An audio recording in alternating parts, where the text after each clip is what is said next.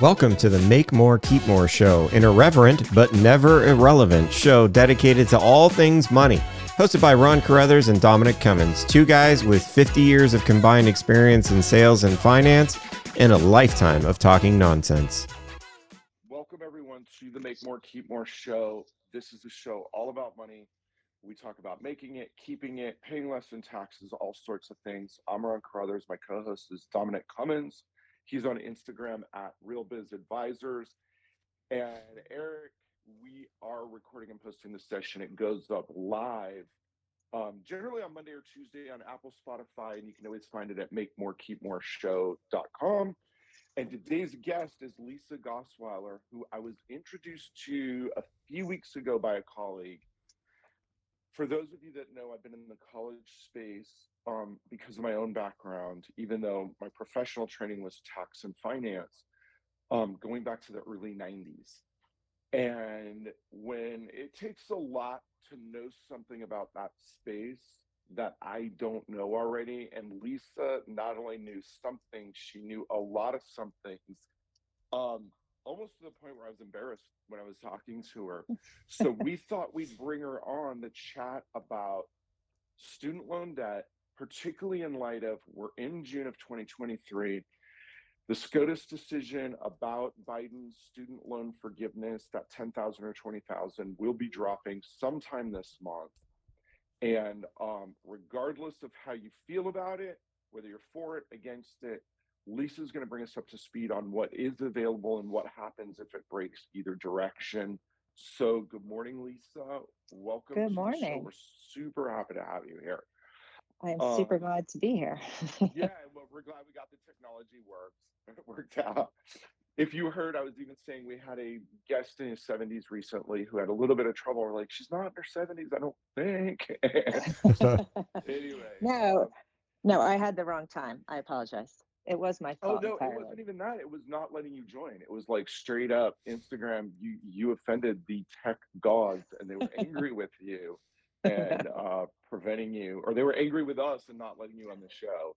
And that's probably actually more likely. So anyway, welcome, Lisa. Thank you very much. Give us a brief sketch of your background. I know professionally you're trained, you have another business or career, I should say, but this is kind of your love baby project. Tell us what's going on and how'd you end up being the guru of student loan stuff? So I am a 25-year pediatric physical therapist. I've worked in the medical field for all my life. And when my kids started into the college space, maybe 10 years ago, I was just good at it. I enjoyed all the application stuff. I was always in their portals in their high school. So you were that mom. Yeah, we got a name for moms like you. That mom. I was not a helicopter parent, but my daughter would text me from school and she would say, "Stop putting in applications to other schools. I don't care if it's free."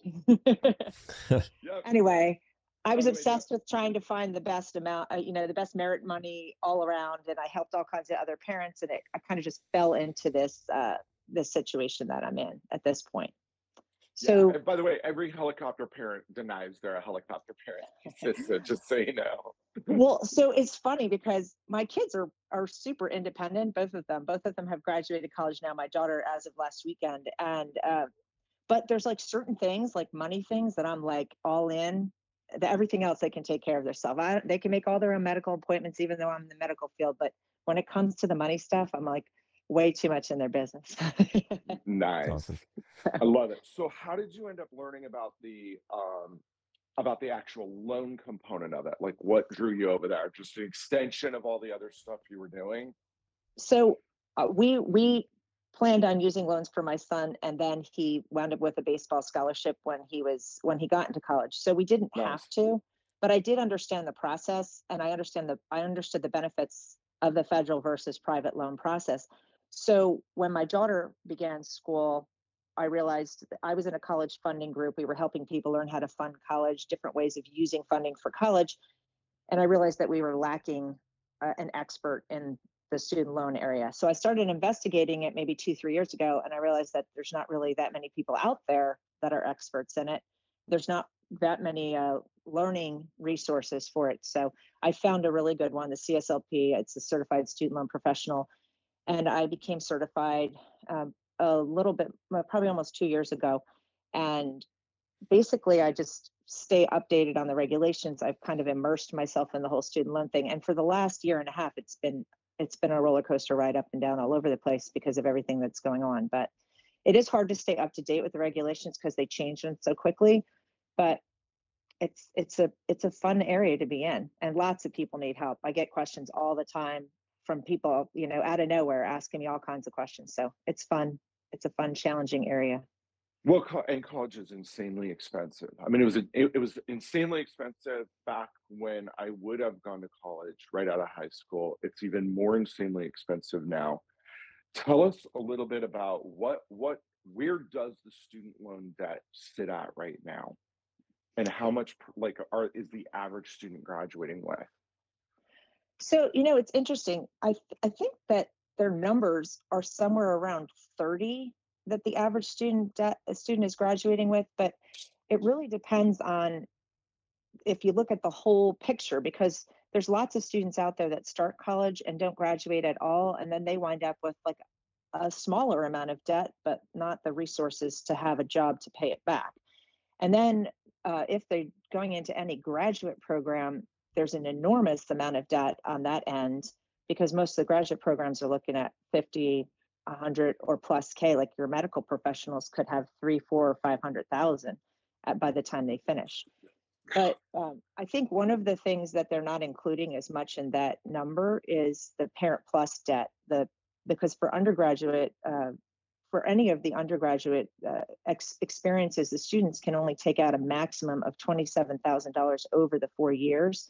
Everything else has to be taken out either by the parents or through a co-signed or approved private loan. So, and that can be a huge amount of money. And like some of your Ivy League schools, you're looking at $80K a year, and that could be straight out of pocket. So $27,000 isn't even going to put a dent in the first year for a student. So do you mind tell us a little bit about, you mentioned there's a difference. I'll get my dog to be quiet. But before we do that, can you tell us the difference between the private loans and the federal loans and kind of pros and cons of each, and dive into that? So the private lenders, they have their own approval process. So every single private lender that you would come across would have their own approval process. They would probably do a full credit check. They're going to look at your debt to income ratio, which would just be how much debt you already have and how much income you have coming in. And most of the time, a student wouldn't be approved for a loan like that because they have no income. They would have to either get a co-signer, or the parent would have to be the main borrower. And there's also not any protections. There's no like death or disability protection with most private loans. You might find some out there that have some protections, but typically it would be, lender to lender. The federal student loans are pretty much across the board the same. All the borrowers have the same protections. There's a cursory credit check. It's really just to make sure that you have a decent credit score of 600 or above. And I think that's the number right now. That changes. But I think people sometimes don't understand, like all of the paperwork that they get in the mail, any kind of unsolicited emails that they get online, those are all private lenders, even if it appears that they might be a federal lender. And all of the state programs are generally private lenders. But the federal program is through studentaid.gov. You have to have filled out a FAFSA form, both the student and the parent, in order to apply for the federal money. And all of the application process for the parents is done on studentaid.gov. The application is right there. It takes maybe 15, 20 minutes. And you usually find out within sometimes faster, but within 24 hours, whether or not you got approved. And the students don't even really have to put through an application process. They do run a credit check on them, but as soon as they fill out their FAFSA form, they typically become eligible for those Stafford loans. And those are the student loans, just for clarification, that they can take that would total up to the 27,000 over Yes. 4 years. Okay. And so those loans, the first year when they're a freshman, they have access to $5,500. That's where everybody starts talking about the subsidized and the unsubsidized money. But really, it's $5,500 freshman year, $6,500 sophomore year, and then $7,500 junior and senior year. And it's some combination of subsidized and unsubsidized money. Yeah, and the difference, just so you guys are aware, is subsidized, the government's paying the interest for you until you graduate. Unsubsidized, it's accruing right away. What about for parents? Is there a limit that the parents can borrow? So there's not a specific limit. It's really determined by the cost of attendance of each of the colleges. So say they were going to a state college and the cost of attendance for the entire year for in-state was $30,000. You would take that $30,000 number and you would subtract the $5,500 that the student was eligible for in the Stafford loans, and then any merit money they got from that. And the remaining balance would be how much the parent could borrow. And that would be the maximum they could borrow. So say it's $24,500 if they didn't get any merit money, then the maximum that the parent could borrow for that school would be $24,500. But for an Ivy League school, if you didn't get any merit money, a parent could potentially borrow almost up to the maximum that the school costs, like $75,000, $80,000. And there isn't any specific difference between one school and the other when it comes to the U.S. Department of Education looking at it. They're just looking at what the cost of attendance is listed at. Yep, that's it. Okay, and that's sometimes why you guys will see, if you look at the actual pricing, there is some padding on a lot of the math for the schools. They've got travel in there, they've got walking around money, they've got all of that. And that's the reason why, is because that sets the limit that a parent can actually borrow. So a parent can send their kid to college for no money out of pocket. Yes. Fair enough to say? Yeah. Fair enough to say. Okay. So now, first of all, let's chat. We've got the Supreme Court decision sitting out there. Do you want to explain to them real briefly what's going on there and kind of just your personal opinion of which way you think it's going to break? Yeah, so back in August of 2022, Biden got on Twitter and announced that they were going to have, there was a bunch of different announcements, but one of them was that they were going to give $10,000 across the board of forgiveness to any federal student loan borrower who had outstanding federal student loans. And there was income requirements for the 10K, but those income requirements they were pretty generous. It was $125,000 for a single borrower, or up to $250,000 of income for a family. And then for Pell Grants, students who had a Pell Grant in their history, and it didn't matter if you only had $200 worth of a Pell Grant one semester, you would then qualify for up to $20,000 in forgiveness from your debt. And that included Parent Plus borrowers, graduate borrowers, and student borrowers. So that was a big deal, and people were really excited about it. But within the first couple months, it did get quite a few lawsuits. There were a number of different there were a number of different people and different different groups that were pretty mad about it. I don't really know from what happened, but eventually it got fast tracked to the Supreme Court. And in February of this year, the Supreme Court heard the arguments. In my opinion, the U.S. Department of Education's lawyers did a much better job of presenting their case. But really? Yes, they did. They were much more succinct. They were much better at presenting their case. I'm not really sure why. The opposing side's lawyers did not do as good a job, but they did not. And at this point, up until maybe 2 weeks ago, I would have said that there's almost no chance that it's not going to get struck down. But now that the debt ceiling legislation went through and that the payment pause end is tied to the debt ceiling legislation, I'm not really sure how much anyone cares about the 10K and 20K right now. It might be more of a drop in the bucket and might not be worth the fight. So, of course, it's in the Supreme Court's hands. So we should know within the next 2 or 3 weeks whether or not it's being upheld. But I don't know how much the Biden administration is going to fight after this to continue it if it gets struck down. And my opinion was simple. Oh, I lost the audio. Yeah, I did too. I think we lost Ron's audio only, but he doesn't know that. Oh, wait, Am I back? yes, Now you're you're back. back. Yep. Am I back, guys? Yeah.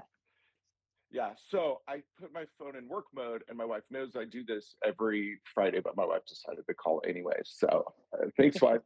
What I was saying before, I was so rudely interrupted, and I'll be in trouble if she actually hears this. I will pay. What I was saying is, my opinion was simply that it would follow the OSHA mandate, which is they were fundamentally legislated, or the executive ordering something that wasn't legal, and it was going to get shot down. And my thoughts on it were simply: Congress controls the budget. A president doesn't have unilateral power to change a budget like that, for the same reason that Trump couldn't just go build his wall and stuff. That's my opinion, but we'll find out in the next couple weeks. So go ahead. Well, yeah, interestingly, they really, I mean, that might be what they wind up determining it on. But what they were really more arguing about was whether or not Mohila and some of the other groups had standing. They didn't even really get to the meat of that argument that you're talking about, which I too agree that they didn't, that shouldn't have gone through that way, that the Congress should have controlled that. Because at this point, I don't think people really realize it, but every single month that the payment pause continues costs $5 billion in lost revenue to the government. So it's a huge amount of money. And people are, people have been benefiting from it for 38 months. And there's a lot of student loan borrowers out there that probably couldn't have made it through the pandemic without that extra cushioning in their budget. But sure, I'm going to tell you, there's plenty of borrowers out there who have very high incomes who are also not having to make payments. So I don't know. It goes both ways. Right. I'll tell you an interesting story. Do you remember when, I don't know how long you've been around this, but do you remember when the federal government actually took over and the interest payments began going to them rather than to the actual borrowers? Are either of you guys aware of that? No. Dominic, that was actually in 2009. And because it was when Obama got into office, there were about 36 companies that were responsible for administering these loans, and they were the ones collecting the revenue, but the loans were ultimately backed by the federal government. And Obama was the one who basically got rid of all them. Now they got a servicing fee. The couple that stayed, most went out of business, and they moved that revenue into the budget because that $5 billion was part of what they were using to fund Obamacare, and to explain, well, here's what we're using to make the Affordable Health Care Act affordable. So that was kind of an interesting move back then. All right. So what happens, in your opinion and on the research you're doing, Lisa, if the student loan debt goes through, if the Supreme Court upholds it? What do you think is next for the Biden administration versus if they shoot it down?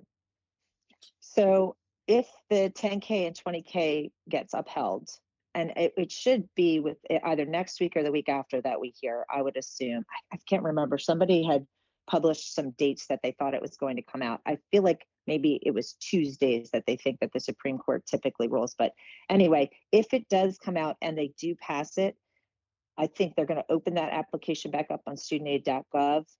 And the servicers are more than ready to just start blanket forgiving everybody's application, all 16 million people who already applied back in October. In that case, you're going to see cleared off of the books a ton of borrowers who only had $20,000 or less. So they're going to clear off, if everybody puts through their applications, they're going to clear off about 20 million of the 45 million borrowers that currently exist in the system, because there's that many people that have a small amount of debt. And then they're going to be able to really focus on the rest of the people that are in the system. Because unfortunately, prior to COVID, there was a lot of people that were already in default. So what they're trying to do is they're trying to prevent that from happening when payments restart. So I think that if it goes through, they're going to clear off that debt, and then all the regulations for this new income-driven repayment plan that they announced at the same time as the forgiveness plan, they're going to stick with how that is on paper right now, and they're just going to try and get all of the borrowers into that new plan and get payments restarted in September without all of those 20 million worth of people that had the lower end of debt. Clearing them out of the system. Okay, so that's if it breaks. Mhm. positive for that. And we'll come back to the income-driven repayment stuff that currently sits there in a moment. What happens if it breaks the other direction and it gets shot down?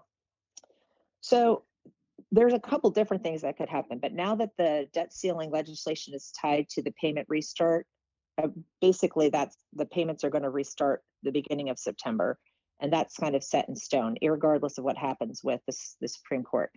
So if it breaks and they say no, there is a possibility that the Biden administration and the Department of Education will try to get the forgiveness plan passed through another means. They could go through the Higher Education Act. They may try it through a different act because now the HEROES Act doesn't really apply anymore. That the pandemic has ended Right. officially on May 11th. But they may not. They may just let it go because they may want to start marketing their new income-driven repayment plan, which frankly is much more generous than 10 or 20K of forgiveness is ever going to be. Yeah, so by the way, Dominic, did you want to say anything today? No, not really. No, I mean, mean, this is an interesting, the conversation's interesting, and the whole Supreme Court decision, I was reading up on it beforehand. It's kind of interesting because it's not necessarily specifically, I don't know if this is interesting to the audience. It's not really the Supreme Court weighing in, as far as I understand it, whether the 10 or 20,000, it's whether he had the authority to act under what he used. What was it, HEROES or something to that effect? That thing, whether it's emergency power, it's something that Trump used and Biden used throughout the pandemic. So the question is whether or not that was legal. And I think that does open up some things for some follow. I still feel like there might be follow up to this, right? Because, okay, you shut us down based under that, but we have option B here. But you bring up an interesting point. Does he want to fight that at this point with elections coming up? I mean, there's a lot of, how much of this is it going to be? It's going to be fascinating to see how it all shakes down. But that's all I have to say. And the borrowers kind of get caught up in the middle of it because so if the 10K and 20K forgiveness doesn't go through, but he tries to do it through another avenue, all of those 20 million borrowers are going to have to restart payments in September without that relief. Yeah. So that what they were trying to do is they were trying to get it decided in their favor. Like their ideal scenario was that goes through, they get all those borrowers off the books. And then when they start September 1st, they only have the borrowers that, they really need to work with on getting them into IDR plans or borrowers who are paying back on the regular plan. And they don't have to worry about all those people that might technically default. So that's where we are with that. That makes a lot of sense. Yeah, and my other take on why SCOTUS was going to shoot it down potentially was because they did it under the HEROES Act, which went back to 9/11 and gave the president emergency powers in a pandemic or an extraordinary situation.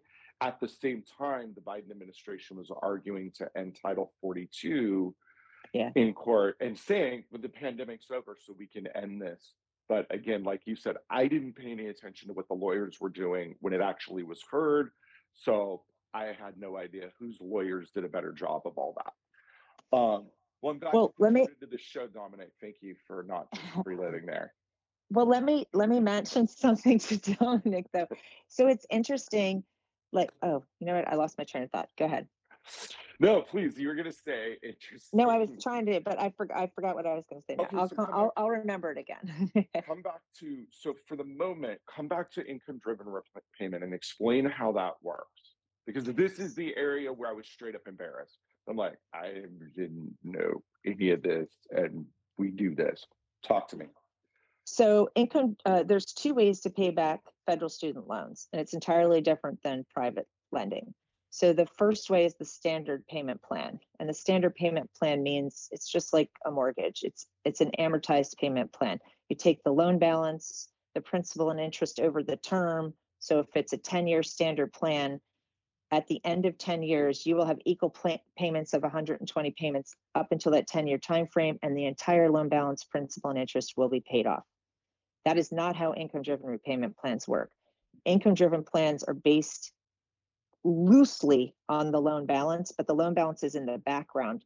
The actual payment itself, the monthly payment, is based on your income. Your W-2 income, your pay stub income, or your self-reported income if you are self-employed.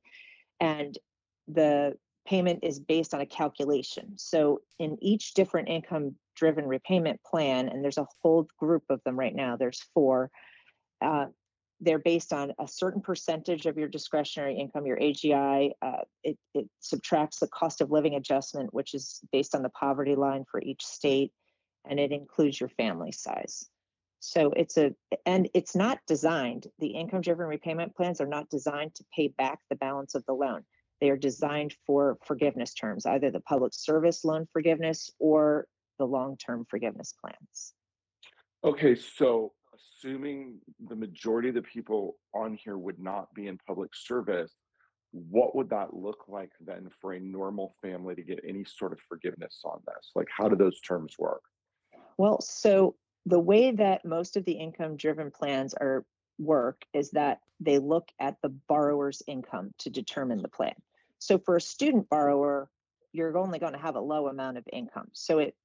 And initially starting off typically, but your balance is probably only going to be $27,000 if you're an undergraduate student. So there may not be enough time in a long-term plan, and the long-term plans run 20 to 25 years.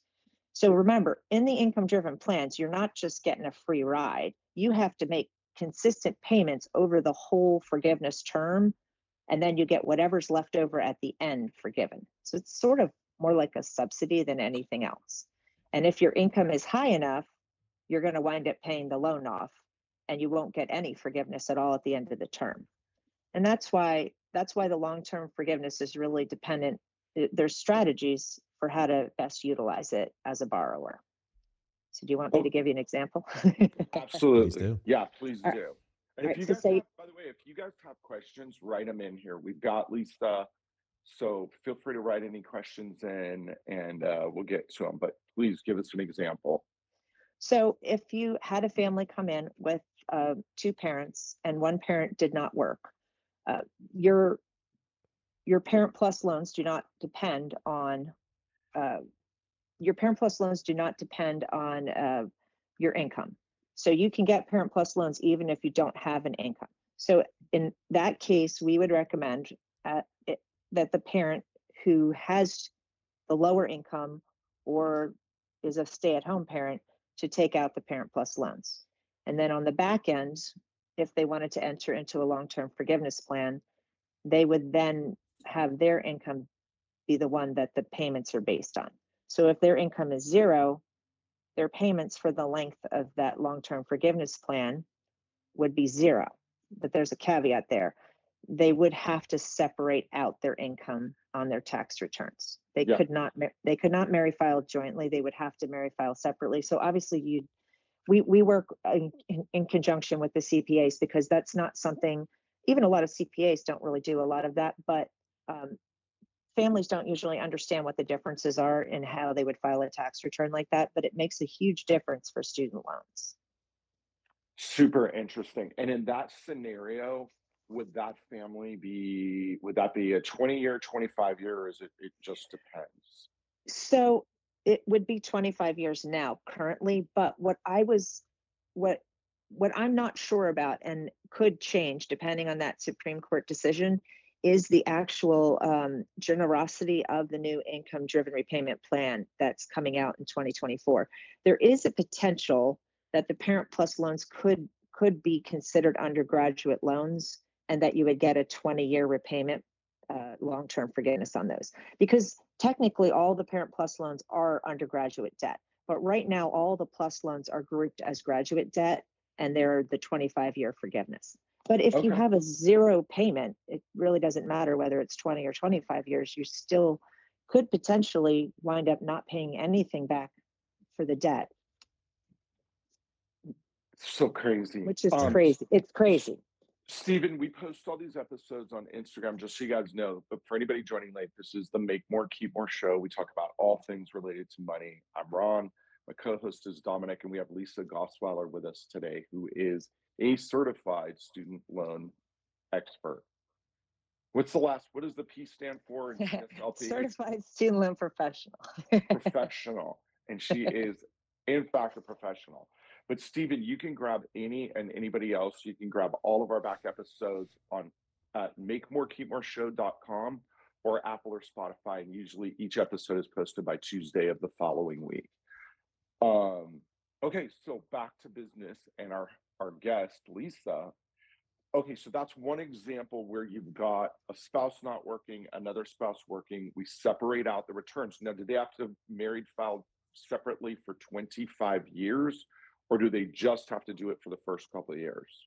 No, because you have to recertify your income on the income-driven repayment plans every single year. Now, during COVID, they kind of didn't have that happening. You didn't have to recertify your income during COVID. So many people, when when payments restart in September, will still be working from maybe their 2018 or even 2019 certification amount, which doesn't seem like a big deal unless you were in residency then and your income is like $300,000 different. So it could be a big deal for the restart. But in another example, you could do the same thing, but in a public service example. And there are people who make good incomes in a public service profession. But if you were a teacher, you worked for college, you worked for a charitable organization, there are even some financial organizations that qualify, or any of the state, federal, or local governments, then we would look at that parent that had that job description. And they could also split out the income the same way, because sometimes one parent has a very high income and the other one might work in a public service job, and it would be a benefit for them to take advantage of the public service loan forgiveness plan. And that forgiveness plan is much more generous than the long-term plan. It only runs 10 years. They would have to make 120 payments while they worked for that public service employer. And that's an enormous savings, 10 years as opposed to 20 or 25. What about a scenario, Lisa, where one parent is substantially older than the other parent?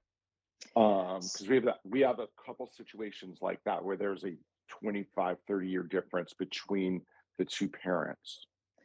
So if the parents have not taken out loans before, and one parent is looking to retire and their income is going to change drastically at that point, or that you can organize their income so that it's showing up as a much lower income on their tax returns, like if they were borrowing against insurance policies or whatever, that would definitely be the parent to take out the Parent Plus loans on, because then when they went into retirement, it would be a much different amount of money to certify each year.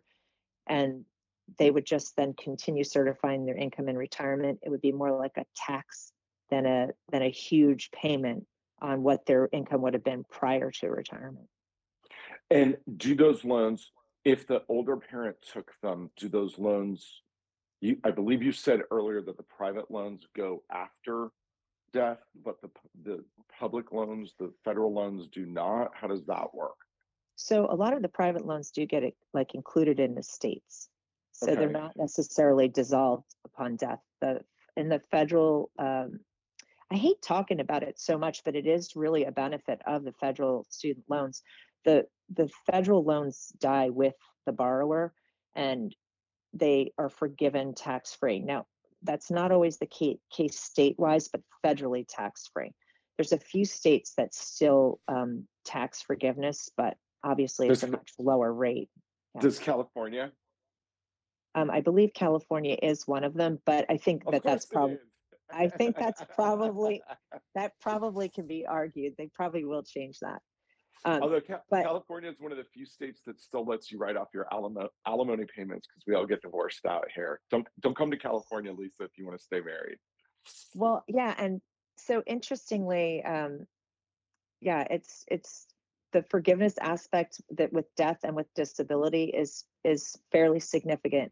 And just so that you know, when a parent takes out Parent Plus loans, if their child passes away, their Parent Plus loans for that child would also be forgiven. So it's not like the greatest thing to talk about, but that is the case. But it's worth knowing. Bella asks, and she might have gone to law school because she's got Esquire in her name here. What's your advice for students who graduated during COVID, have not made any plans on beginning payment yet? What's the best approach to tackle the loan entirely? So a lot of that depends on the balance of your loan, because the income-driven plans, the higher your income is, the less beneficial the plan typically would be. However, if you have an enormous loan balance and your income is either less than that loan balance or very close to that loan balance, then you would want to look at the income driven plans because it could save you a significant amount of money.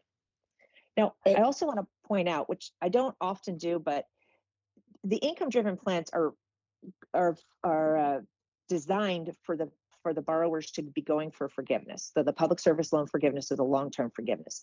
But if you think my income is going to jump up in like 5, 10, 15 years, but I would like to have some flexibility in my payment plan in the first 5 years after I graduated, and your income is fairly low, then there's nothing wrong with you starting on the income driven plan. You just have to be aware that as your income increases, you may wind up paying back the debt in full, but you can get some flexibility and have some flexibility in the early years and use those income driven plans. I've got a question around this. Oh, go ahead. If anybody wants to reach out to you, is that cool? Like, are your messages open? Can they just shoot you a direct message or something? All right. Yeah. Perfect. I'm not super savvy on Instagram right now. I have a much more robust presence on TikTok, but my handles are the same. It's Lisa Gosweiler 11, and what was your handle before we did this show here on Instagram, Lisa? I'm sorry. What was it? It was 11 Wonder Women because I'm a huge Linda Carter fan.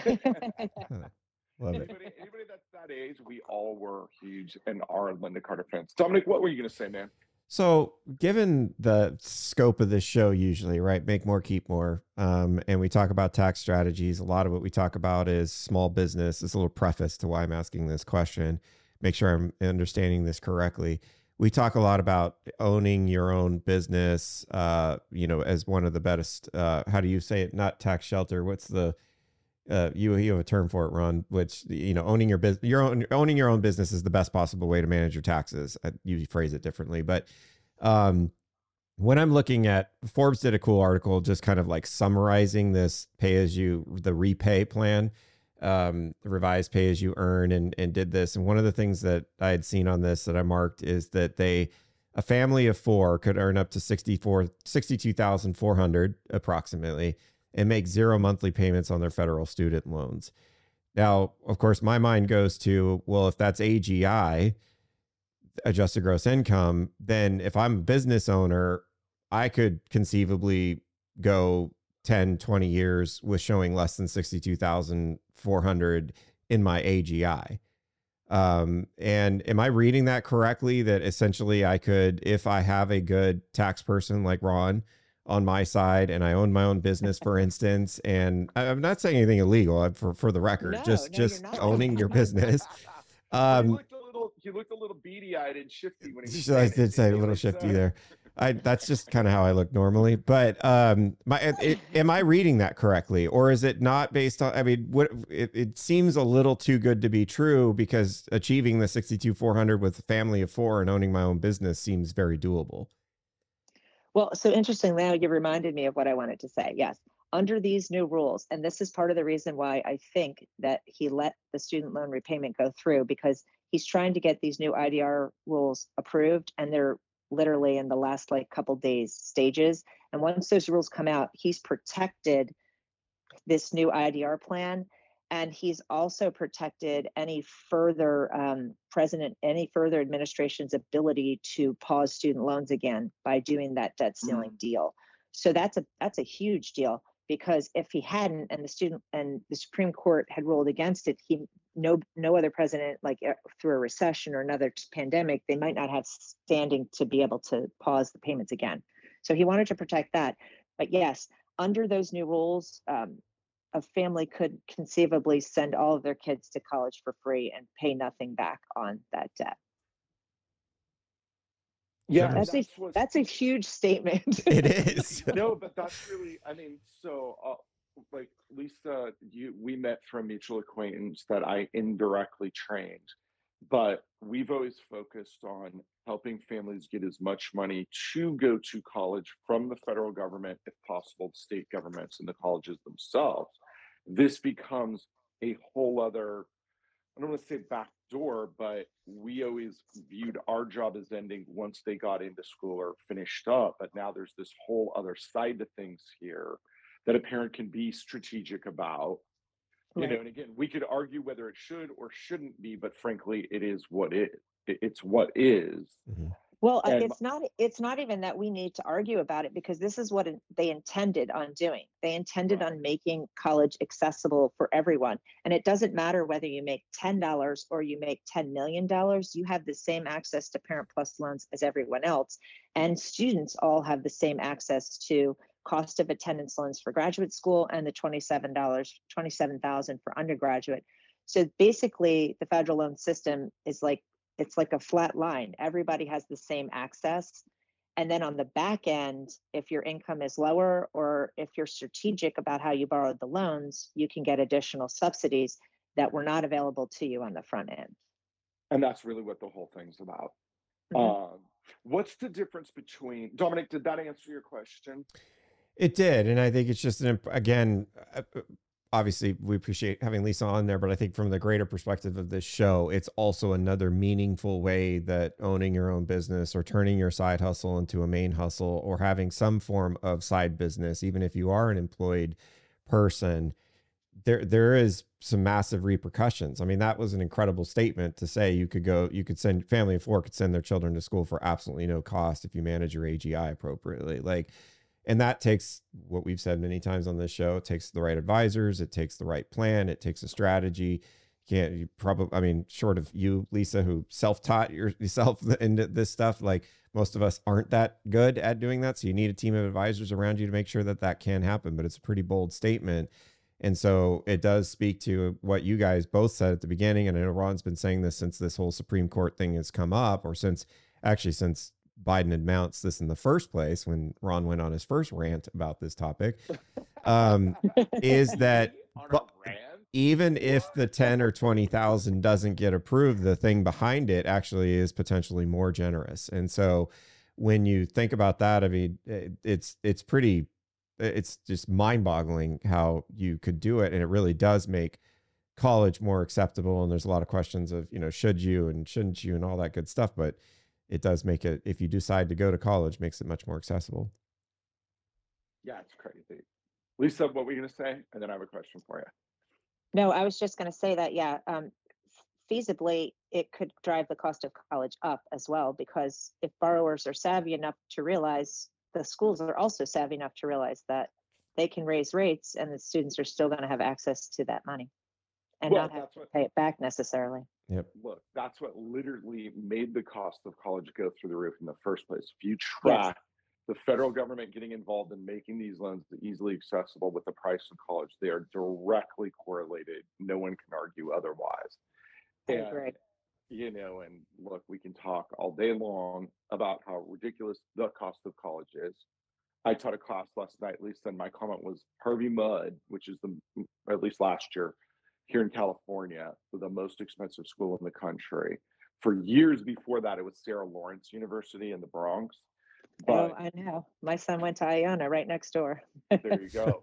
But we were like, do you guys ever stop and really think about what those schools cost? It's a really, really nice, tricked out E-Class Mercedes each year, or kind of your entry-level S-Class Mercedes. And it's like buying one for your kid, letting them total it, buying another one for your kid, letting them total it, and letting them repeat the process 2 more times. The loans are here to help. What's the difference between, you said there were 4 formulas, and leave it to the federal government to overly complicate everything that they get their grubby little mitts in.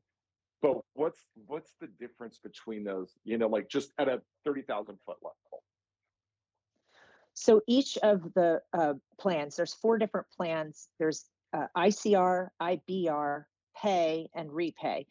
And those 4 different plans, ICR came out in 1994, and it is the least generous. And the formula is based on 20% of your discretionary income. Okay. IBR is the only plan that older borrowers who still have what they call FFEL loans, that's the only plan that they can be in, and that's based on 15% of discretionary income.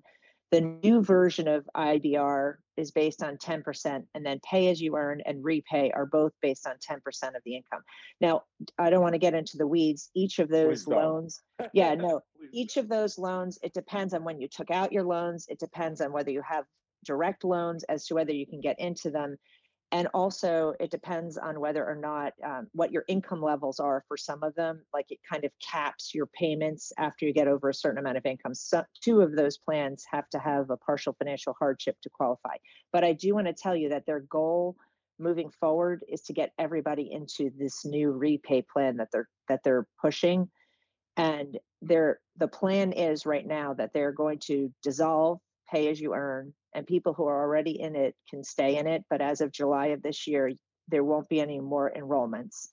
And then they're going to dissolve ICR in 2026. And right now, between now and 2026, people can enroll in it, but there won't be any ICR after 2026, according to the DOE. And that's a problem because that's the only plan that Parent Plus borrowers can go into to be on an income-driven plan, unless they jump through a bunch of hoops. So I have a feeling that's going to change between now and 2026. But right now, their plan is to dissolve that plan and to dissolve pay as you earn. IBR can't be dissolved because it was an act of Congress. The other ones were all put through executive action. So that's why they can dissolve them. Which was my next question, which is, okay, Biden will eventually at some point be out of office, and whether another Democrat comes in, but later, eventually you're going to have a Republican in office. Is that something that a Republican could come on day one and be like, right, we don't do this way anymore? Or even another a fiscally conservative Democrat, can they come in and be like, right, fun's over, guys, you're done? What are your thoughts there? Is that a vulnerability of parents who are trying to be strategic here? So the vulnerability comes in that once you take out the loans, it's a contractual obligation. So whatever's written in the contract when you take the loans out, you should continue to have access with. I don't think they can do things retroactively. I have not seen a lot of stomaching for that kind of thing, because that causes people to go crazy. There's all kinds of legal action then because it was something that was part of a contract. But moving forward, for new borrowers in the future, there may be changes that we can't predict. It won't. The IBR plans won't change unless they can get a supermajority in Congress to change them. I seriously doubt that will happen. And there has to be some way for people to pay these loans back because the cost of college is so astronomical, and it's such a large block of people that are borrowers that it transcends all areas. It transcends all income levels. Like there's borrowers from every walk of life. So it's not really like one set, constituency. Well put. By the way, do you help clients fill out FAFSAs at all, Lisa? Do you play in that space, or are you more just over on the loan side of things? So we have people in the group that I work with that does, but in my own practice, I really will help people fill out forms for repayments, for certifications, for public service loan forgiveness and Parent Plus stuff, but not the FAFSA now. But in order to get access to all of the student loans, you do have to have the FAFSA filled out. The reason I was asking is the federal government this year is changing the formula slightly. It's really not, for all their publicity and nonsense, it's actually not that big of a change.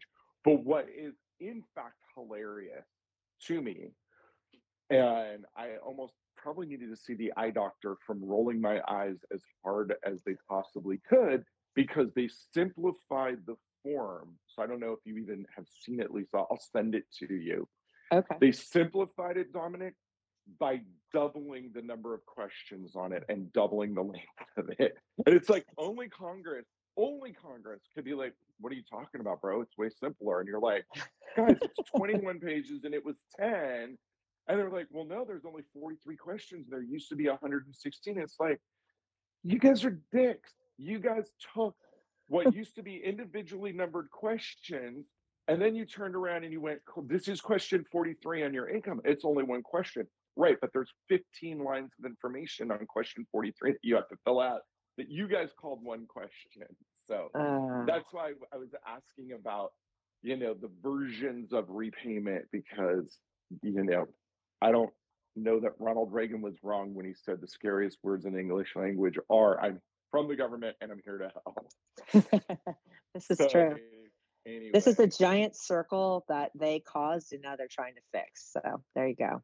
by simplifying it, by doubling the number Yes. of questions. By the way, guys, any of you filling out your FOSSs, I just have to get this in. When we see them, 80% of them are filled out incorrectly, and it is always in the college's favor. Meaning your expected family contribution, or now it's going to be your student aid index, the number, excuse me, the number that they assign you, it always ends up being higher than it should be if you make a mistake 99 and a half times out of 100. So just be really careful on that, because the idea here is Lisa's great at helping you manage your loans, and her DMs are open. So you can reach out to her. But the flip side of it is, you don't necessarily want, even if you are going to do an income driven repayment, you don't want to have to borrow more because you lost free money that you were otherwise eligible for because you screwed up the form. That's my little rant. Dee, before we wrap up the show, do you have any questions for Miss Lisa? No questions, but this has been awesome and very interesting. I have a 17-and-a-half-year-old daughter, so this is all relevant information, and a 7-year-old Right. coming up behind her, but it's Dude, all looks out relevant. for you, Dominic. I did this for you, not them. There you go. About them. I did it for you because you're my friend. And Lisa's getting call outs in the comments here, so she's got fans in there. Be getting marriage proposals and people wanting you to sponsor them to move to the United States of America. Welcome to the IG club. Yep. Oh my. And you'll probably get 10 Ron imposters now that you're following me, wanting you to buy crypto in the middle of the night. By the way, I don't know who Baduism is that just joined, but Erykah Badu is one of my all-time favorite artists. So whoever you are, mad respect. And I'm pissed because I'm going to miss her. She's playing at Crypto, which used to be Staples Center, and I'm going to be out of town. I've seen her every other time she's come to town. And anyway, Lisa, was there anything that we should have asked you that we didn't because we were too busy distracting ourselves? Well, no, the only thing I did want to point out is that the U.S. Department of Education, the Biden administration, did not want student loan repayments to start before that new IDR plan was released. But unfortunately, they did not organize things well enough, and they did not get additional funding to get all of their programs enrolled out when they got their funding approved for 2023. They did not get any additional funding, and this is the reason why payments are restarting without this new plan rolled out. That new repay plan will not be out until sometime in 2024. I'm hearing estimates of July. I'm hoping they do it sooner than that, because what's going to happen is people who are in the regular repay plan right now will automatically get enrolled into the new one. But there's going to be a huge difference between payments in both of those for most borrowers. Mm-hmm. So people would really like to have seen them roll that out before payments started. Yeah, well, and I'm sure from a political standpoint, they wanted to get it done as we roll up into an election year, but still. Oh, yeah. Interesting to know. Super interesting. Well, Lisa, we really appreciate having you on the show. Baduism, I was happy to see you. Apparently, we share taste. Guys, we will see you next week. Just so you know, we have Lisa. You can find her at Lisa Gosweiler 11 on Instagram, at Lisa Gosweiler 11 on TikTok, and you can message her. Can they message you on TikTok? They can, right? You know what? I don't. But my email is on there, and I have a direct link to my calendar if they want to ask me questions. But you can ask me questions through email. I know, and they do. You're brave. Next week we are going to have, because student loan payments aren't the only thing starting back up again. The IRS is starting to go hard in the paint on people that haven't filed their taxes or people that are behind. So we're bringing on our own in-house expert to talk about how to handle the IRS and what to do if you owe them money or you haven't filed your taxes in years. It just so happens to be my oldest daughter, most normal child number one, but she was a pain to raise. I'm not gonna lie to you guys, but it's great when we just direct that over to the IRS. I'm like, you know what? Why don't you make them miserable for a while?